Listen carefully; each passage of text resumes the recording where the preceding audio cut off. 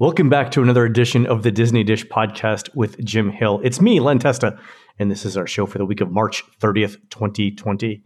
On the show today, what's going on in the parks? And in our main segment, Jim tells us about the time Disney wanted to change Carousel of Progress and move it to China. Let's get started by bringing in the man who points out that Cinderella never wanted a prince. She wanted a pretty dress and a night off. It's Mr. Jim Hill. Jim, how's it going? At the same time, comfortable footwear. If I were writing that story, fuzzy slippers. Exactly. Also, I got to say, what kind of an out-of-shape bozo is the prince that he can't keep up with a girl who's running in glass shoes? The dude needs some cardio work, right? Well, there's always those stories about the Russian royal family, touch too much inbreeding. All right, Jim, let's do a quick shout out to subscribers over at disneydish.bandcamp.com. Thanks to new subscribers Chris J, Kelly H, and Matthew S, and longtime subscribers Connor C, Susan 2200, and Chris from the University of Georgia. Jim, these folks are responsible for making sure the animals at Kilimanjaro Safaris keep to their normal routines while the parks are closed. And that's not just feeding them, exercising them, and regular medical care, Jim. To give the animals what they're used to, Kelly is driving one of the safari trucks through the savannah while Chris, Matthew, Connor, and Susan all hang out the sides and say things like, "Can I ride that? Here, kitty, kitty." And of course, moo. True story, Jim. True story. Well, speaking of true stories, have you seen what Animal Kingdom has been doing to keep us all engaged during the coronavirus-related closure?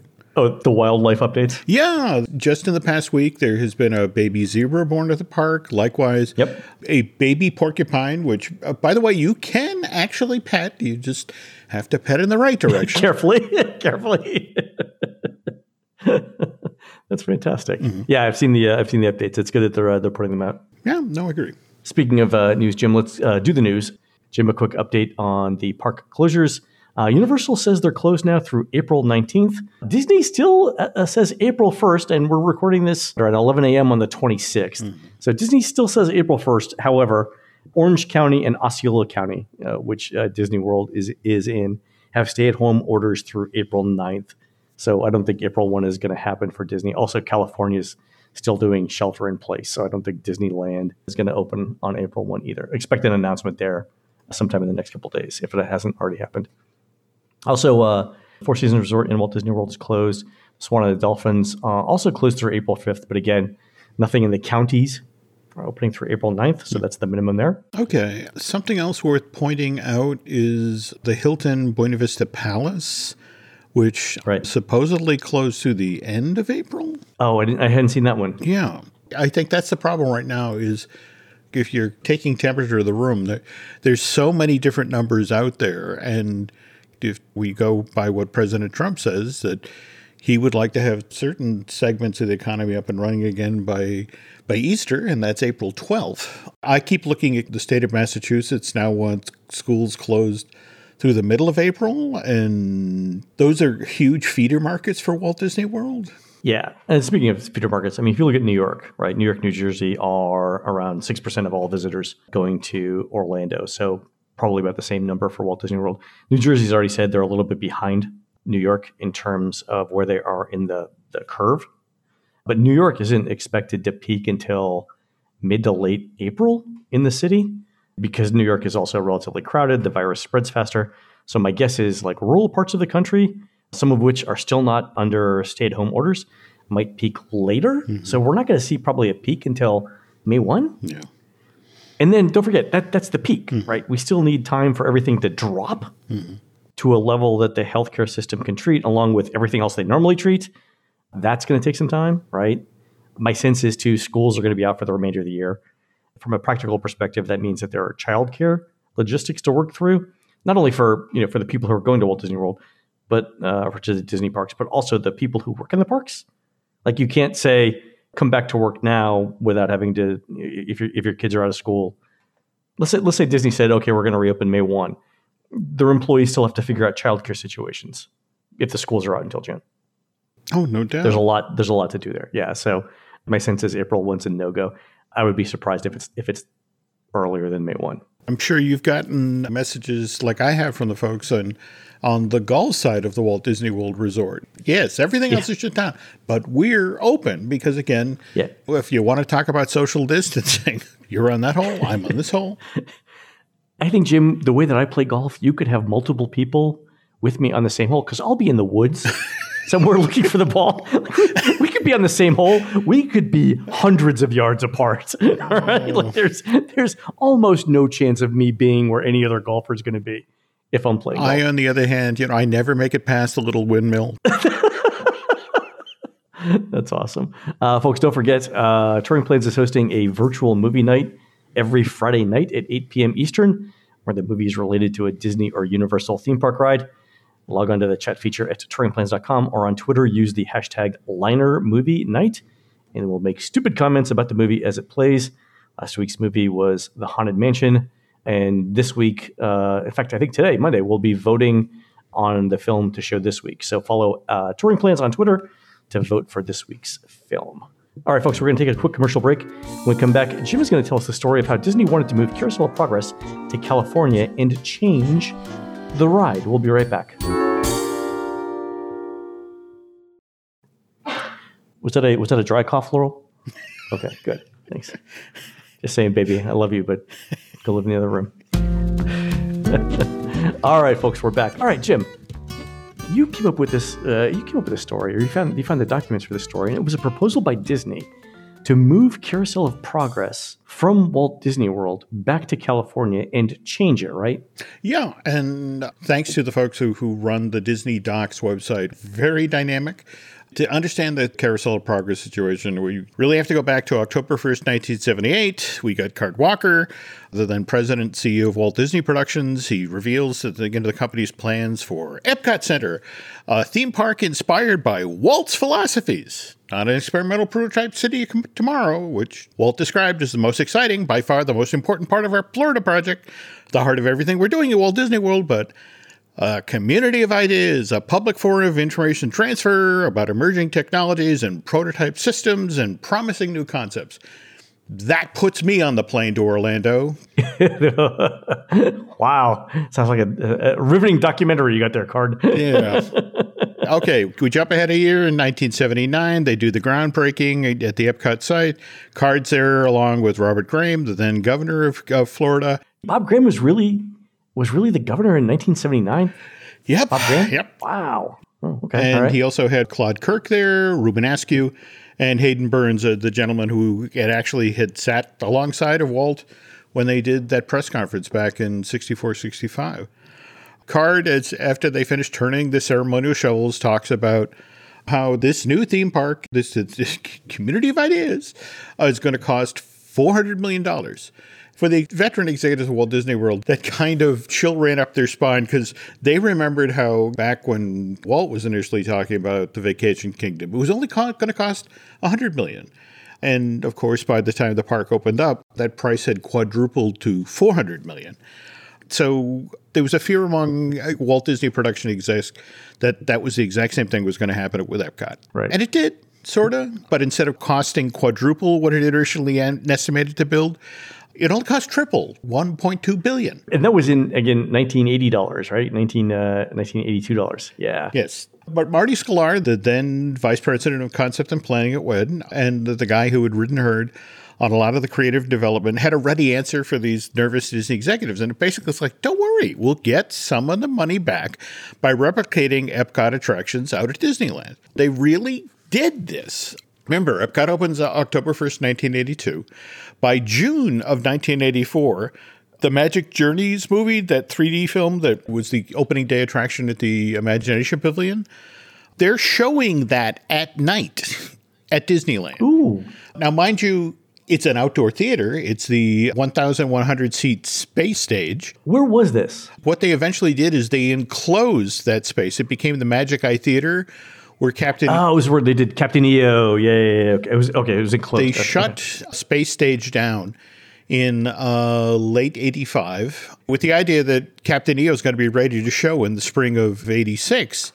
But then they have production issues of that. So when the theater's finally ready to open, they actually throw Magic Journeys back into this theater. And it plays there through the summer of 86 only to be finally replaced by Captain EO in September of that year. Oh, okay. The next thing from Epcot that shows up at Disneyland is the Wonders of China, the Circle Vision film. I remember that. That was out of place in that park. Most of this stuff was out of place in that park, but you have to understand we are making money. Look at us making money off of these things that we spent money for Epcot. But to try to sort of adjust or to deal with the fact that, the Wonders of China really didn't belong at Tomorrowland, it would only run at Disneyland Park in the morning. In the afternoon, they'd then switch over to another Circle Vision film, American Journeys. Okay. Then when you couldn't take whole shows to the West Coast, you could take chunks. Take, for example, what happened with the revised version of Great Moments with Mr. Lincoln. That opens in time for President's Day 1985, which was Monday, February 18th. Tony Baxter, who was then the chief designer of Disneyland, and Rick Rothschild, who was a show director for WED at this time, they were assigned to take this show from the 64-65 New York World's Fair and give it a fresh contemporary look. And one of the ways they did that is by borrowing, literally lifting the whole two brothers Civil War scene out of the American Adventure and just dropping it into Great Moments with Mr. Lincoln. All right, that makes sense. Yeah, okay. And it just, in the weird sort of way, it did sort of take the enormous scale of loss from the American Civil War and make it relatable. You saw one family deal with this issue. Yeah. It's relatable. Not to state the obvious, Jim, it's kind of a downer of a segment. And you know what I'm saying there, right? It's the Civil War. There's nothing pleasant about it. No. That's it exactly. It's taking a relatively serious topic and making it worse. I don't know if the worse is the right word, but you know what I mean, right? No doubt. But face it, nobody walked out of Great Moments with Mr. Lincoln previously humming the theme song. Though, interesting enough, after the 85 update, they did, because what they did is they took the finale of the show and put Golden Dreams from American Adventure. Oh, okay. That part makes sense. That's okay. At least you end on a high note. Okay, fair enough. Yeah, and they even went so far as to, how they do that dramatic sunset behind the Capitol building.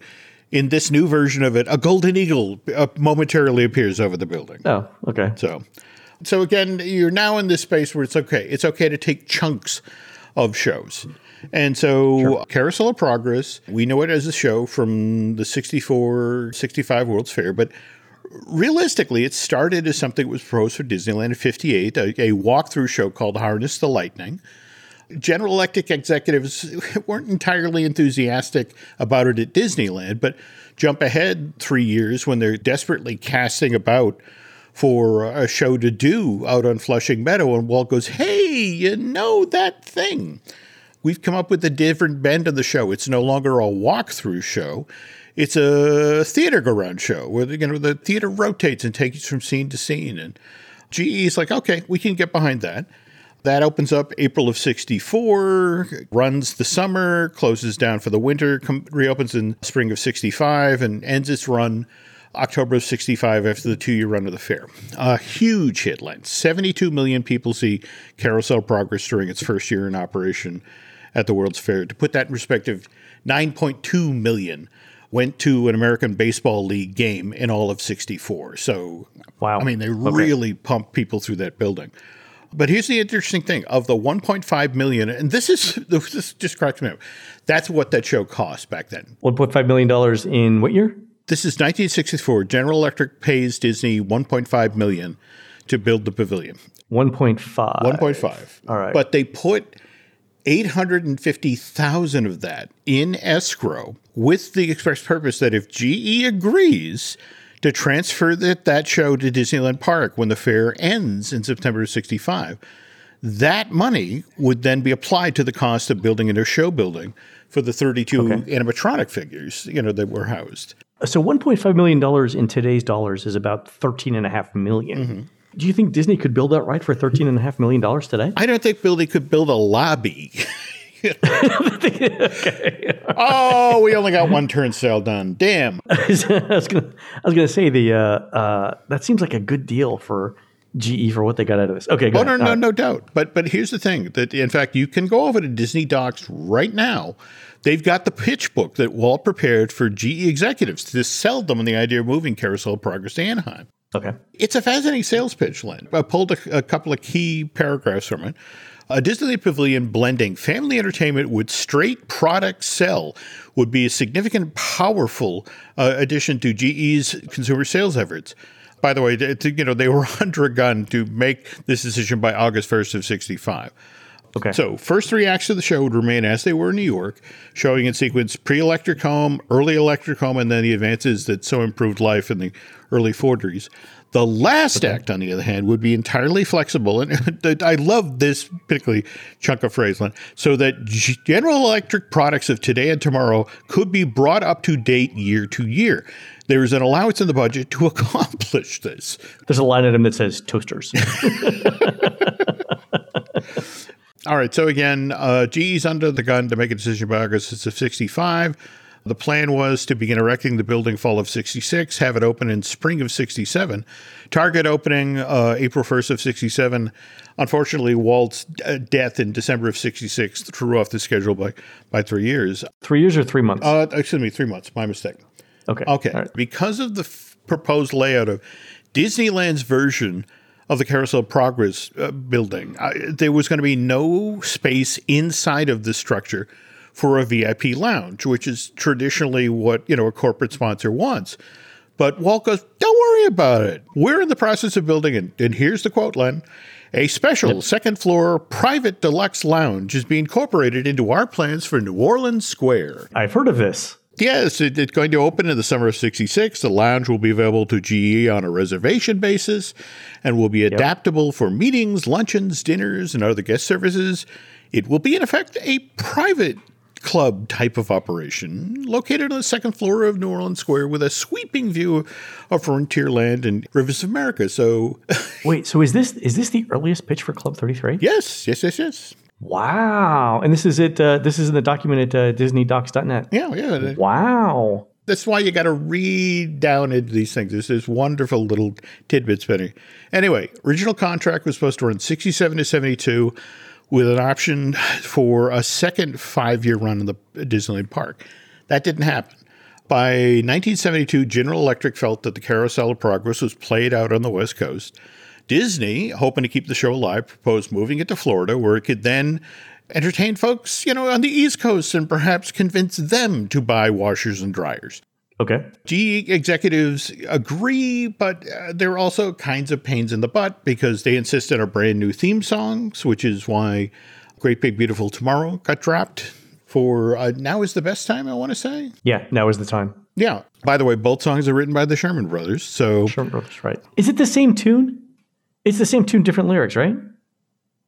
There's a great big... No, they're different songs. They're different songs. Yeah. I remember talking with Alan Menken about when he wrote the new song that they put into the Sinbad attraction for Tokyo and turned it into Sinbad's Storybook Voyage. And he basically said, I never understood what geniuses the Sherman Brothers were until I had to write a song for an attraction. And you're suddenly limited by how much time it takes the boat to go by, how much runtime the entire attraction has, the acoustics of the room. Suddenly, I think Richard and Robert are geniuses. So, oh yeah, when you're writing for an attraction that has a corporate sponsor, it's like, don't forget to buy a toaster. That's actually one of their background music is actually called "Songs for Toasters," right? Songs for selling toasters. That it is. No, this is true. Hold on, we're gonna pause here for a second. So I'm gonna look this up. Songs for selling. It's called "Music to Sell Toasters" too. That's, I think, something the Shermans wrote for 64. Yeah, that's very true. I failed chemistry, Jim, but somehow I retained that one piece of knowledge there about the title of some obscure. Trust me, no math, no science, but I can tell you that the West Coast version of Carousel Park was closed in September of 73. Brain cells, exactly. Misappropriated. All right. Speaking of which, East Coast version of the attraction opens the Magic Kingdom January 75. Just a 5-year contract, which was supposed to end in 1980. But then in 79, General Electric agrees to come on board Epcot Center as the sponsor of Century 3, which the idea was that America had just finished celebrating the bicentennial. So Century 3 was going to be all of the wonderful things we accomplish as a country between 1976 and 2076. Oh, okay. But then at some point, this got changed into Future Probe. That name got dropped because the GE people were like, that sounds kind of medical. Also, they were still trying to find a pharmaceutical company to sponsor the Wonders of Life Pavilion. So Future World Pavilion, that GE eventually agrees to sponsor, winds up, again, it's Horizons. It opens October 1st of 83 and is part of their 79 negotiation to get General Electric to sponsor a Future World Pavilion. Disney basically offers to extend the East Coast version of Carousel of Progress for another 5 years in the Magic Kingdom. Okay. For basically free. You'll have visual representation in both of our theme parks in Florida, that will translate into lots of good consumer vibes. And you'd think that it'd make the GE executives happy, but it didn't. They were days away from breaking ground on Horizons when GE announced it cost too much. You have to cut $10 million out of the budget. I remember Horizons being a giant show building. Yeah, that was huge, wasn't it? Yeah, with huge spaces. But because of this $10 million cut, 35% of the scenes that were initially planned for Horizon were dropped. Oh my God. So it would have been a third bigger. Yeah, and I can't imagine, given, things like that IMAX screen in the middle of this thing. Yeah, it's huge. What would you put it in? That's it exactly. I don't know. Maybe instead of, feeding the seal, they would have been feeding a killer whale in the undersea habitat. He's a giant orca. There we go. Every room in every house gets a third bigger. There you go. March of 1985, General Electric's sponsorship agreement for Carousel of Progress at the Magic Kingdom runs out, and Disney promptly removes all GE references from this attraction. But they hope someday, somehow, they're going to be able to cut a new deal with General Electric, get them back on board as the corporate sponsor. Now, September of 73, Carousel of Progress closes in California. June of 1974, that show's replacement, America Sings, opens in Tomorrowland. And again, sort of like you were saying earlier, bad fit for that part of the park. But, what are you going to do? They put it in there for the bicentennial. Yeah, Rural Lives matches everything. We all know that. But it's a strange part of the park. Yeah. January of 1987, Star Tours opens at Disneyland Park.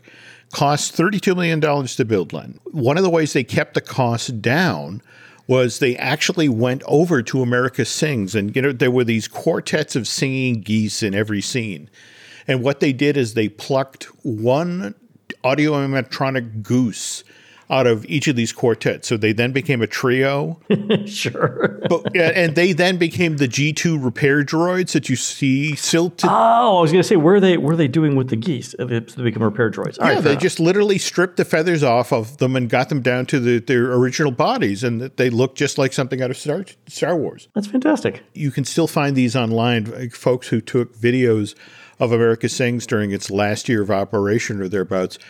But you have these now trios of geese singing, but they would periodically turn to and reference and interact with the now fourth missing goose. So a little weird. Hey, Vinny. Oh, no, Vinny. Okay. Anyway, April of 88, America Sings closes at Disneyland Park. It's closed because the stealing the geese out of America Sings to then put them in Star Tours is perceived as such a smart move that now, as they're getting ready to build Splash Mountain on the other side of the park, which is projected to cost $75 million in $1988. Yeah. So probably double that now. So, the notion is, well, hell, let's just use all of these wonderful Mark Davis designed animatronic figures. Let's move them over from America Sings and put them along the trough of, Splash Mountain. And then we can just spend money on a couple of hero figures of Brer Fox, Brer Bear, and, of course, Brer Rabbit. April of 88. The Tomorrowland Theater Go-Around building is now empty.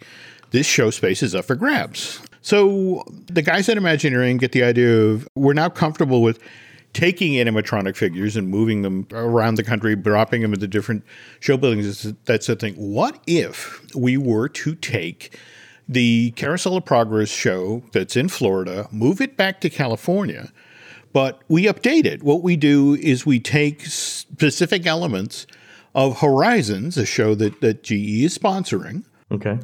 What if we were to do that? Sort of create this hybrid show that has the best of the classic attraction from the 64-65 World's Fair, along with this chunk of Epcot. First 3 scenes of the show, Len, exactly the same as we've seen previously. The difference is that the script would have been tweaked slightly with the concept of people dreaming of the future and how technological advances will make our life easier in the future.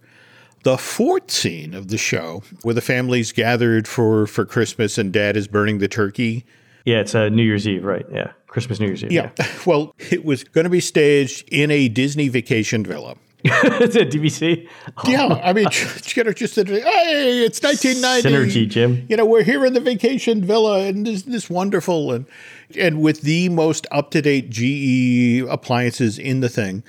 Again, the original Disneyland version of this show had a 5th show scene, because when you got to the 5th show scene, that's when you got on an escalator and went up to the top of the building and basically saw products. This is where you saw the model of Progress City. That was the whole point of the 2nd story of the building, was you could see the city of the future. You could see the model of quote unquote Epcot, the city. Oh, right. Whereas in this thing, in scene 5, when the lights came up, you were going to be looking at the family, only they were now in the undersea habitat from Horizons. Oh, so they're going to recreate the live-in communities. Okay, got it. Yeah, and the notion there was that, you were seeing the young daughter from the Christmas scene, from the vacation villa scene you'd seen previously, and here she is some 20 years later working in the undersea habitat. Oh, okay. But she then talks about what the rest of her family is doing now. And this is when you get on the escalator, you go upstairs, and now in the 2nd floor of Disneyland's Carousel of Progress building, you have recreations, full-size recreations of the other scenes from Horizons, the one you chose at the end, the space setting, the desert setting, and the urban setting. And there's GE products in each of these things. Yeah. Oh, okay. All right. But you're not traveling past them, Len. You can walk around through them. Ooh. So, you can get pictures taken and, there's just... This is like 30 years too early, because if Instagram was around back then, people would have been all over it. You're not wrong. But what happens is, so they take this pitch at the GE, and GE flat out says, look, we're not interested in resurrecting an old show. What else you got? You got anything new? And, well, yeah, it's 1988, and they do have something new, which is why GE agrees to begin sponsoring Illuminations. Oh, okay. Which it then stays on board as the sponsor of all the way through 1998. It's a very pragmatic approach. GE wants to think of itself as a forward-thinking company. And it's like, look, the 64 show was fun and Horizons was nice, but we want something new. And more to the point, when you think about the tens of thousands of people who, stand around World Showcase Lagoon at night for, those lagoon shows, that's an awful lot of eyeballs all at once. And, they go out with a smile, and GE names got mentioned at the beginning of the show, and GE's name got mentioned at the end of the show. On the other hand, September of 93, GE ends as sponsor of the Horizons Pavilion. Same thing as what happened with Carousel. They literally ripped out all references to GE from the attraction, which, if you remember that amazing sort of fiber optic GE logo in the lobby space. Right. Yeah, that was fantastic. It was. But it was also a little weird. Once you saw it there, you definitely missed it when you went through that attraction again. But anyway, to circle back to Illuminations, have you heard anything about a corporate sponsor for Harmonious? No. Siemens was the last sponsor of Illuminations, right? Mm-hmm. I haven't heard anything All right. about corporate sponsorships. There's got to be one, right? It stands to reason. I mean, that's an awfully big get. Though, come to think of it, does Epcot Forever have a sponsor? I don't know. I'd have to go back and listen to the soundtrack. If it is, it's not memorable. Okay. Oh, that hurts. I'll go back and listen. We'll find it for next year. That's a story of how, a Horizon/Carousel of Progress hybrid almost went to Disneyland. But again, you can read this proposal all by yourself by going over to Disney Docs. And again, there's a wealth of stuff there. A wonderful resource online. That's fantastic. Good job on that, Jim. Okay. All right, folks, that's going to do it for the Disney Dish show today. Please head on over to disneydish.bandcamp.com, where you'll find exclusive shows never before heard on iTunes. We've got a new episode out for Bandcamp subscribers on the Grand Canyon diorama at Disneyland. And you can find more of Jim at jimhillmedia.com and more of me, Len Testa, at touringplans.com. On next week's show, we'll go over a newly discovered script for an unbuilt Epcot attraction about inventions. And we'll have an exclusive show for Bandcamp subscribers about the history of Epcot's Flower and Garden Festival. We're produced fabulously by Aaron Adams, who's still planning to host the wine tasting event at the Keel and Curly 10th Annual Blueberry Festival in Plant City, Florida, this weekend from 8 a.m. to 6 p.m. Jim, I thought it was only my mother who drank wine at 8 a.m., but apparently not. While Aaron's doing that, please go onto iTunes and rate our show and tell us what you'd like to hear next. For Jim, this is Len. We'll see you on the next show.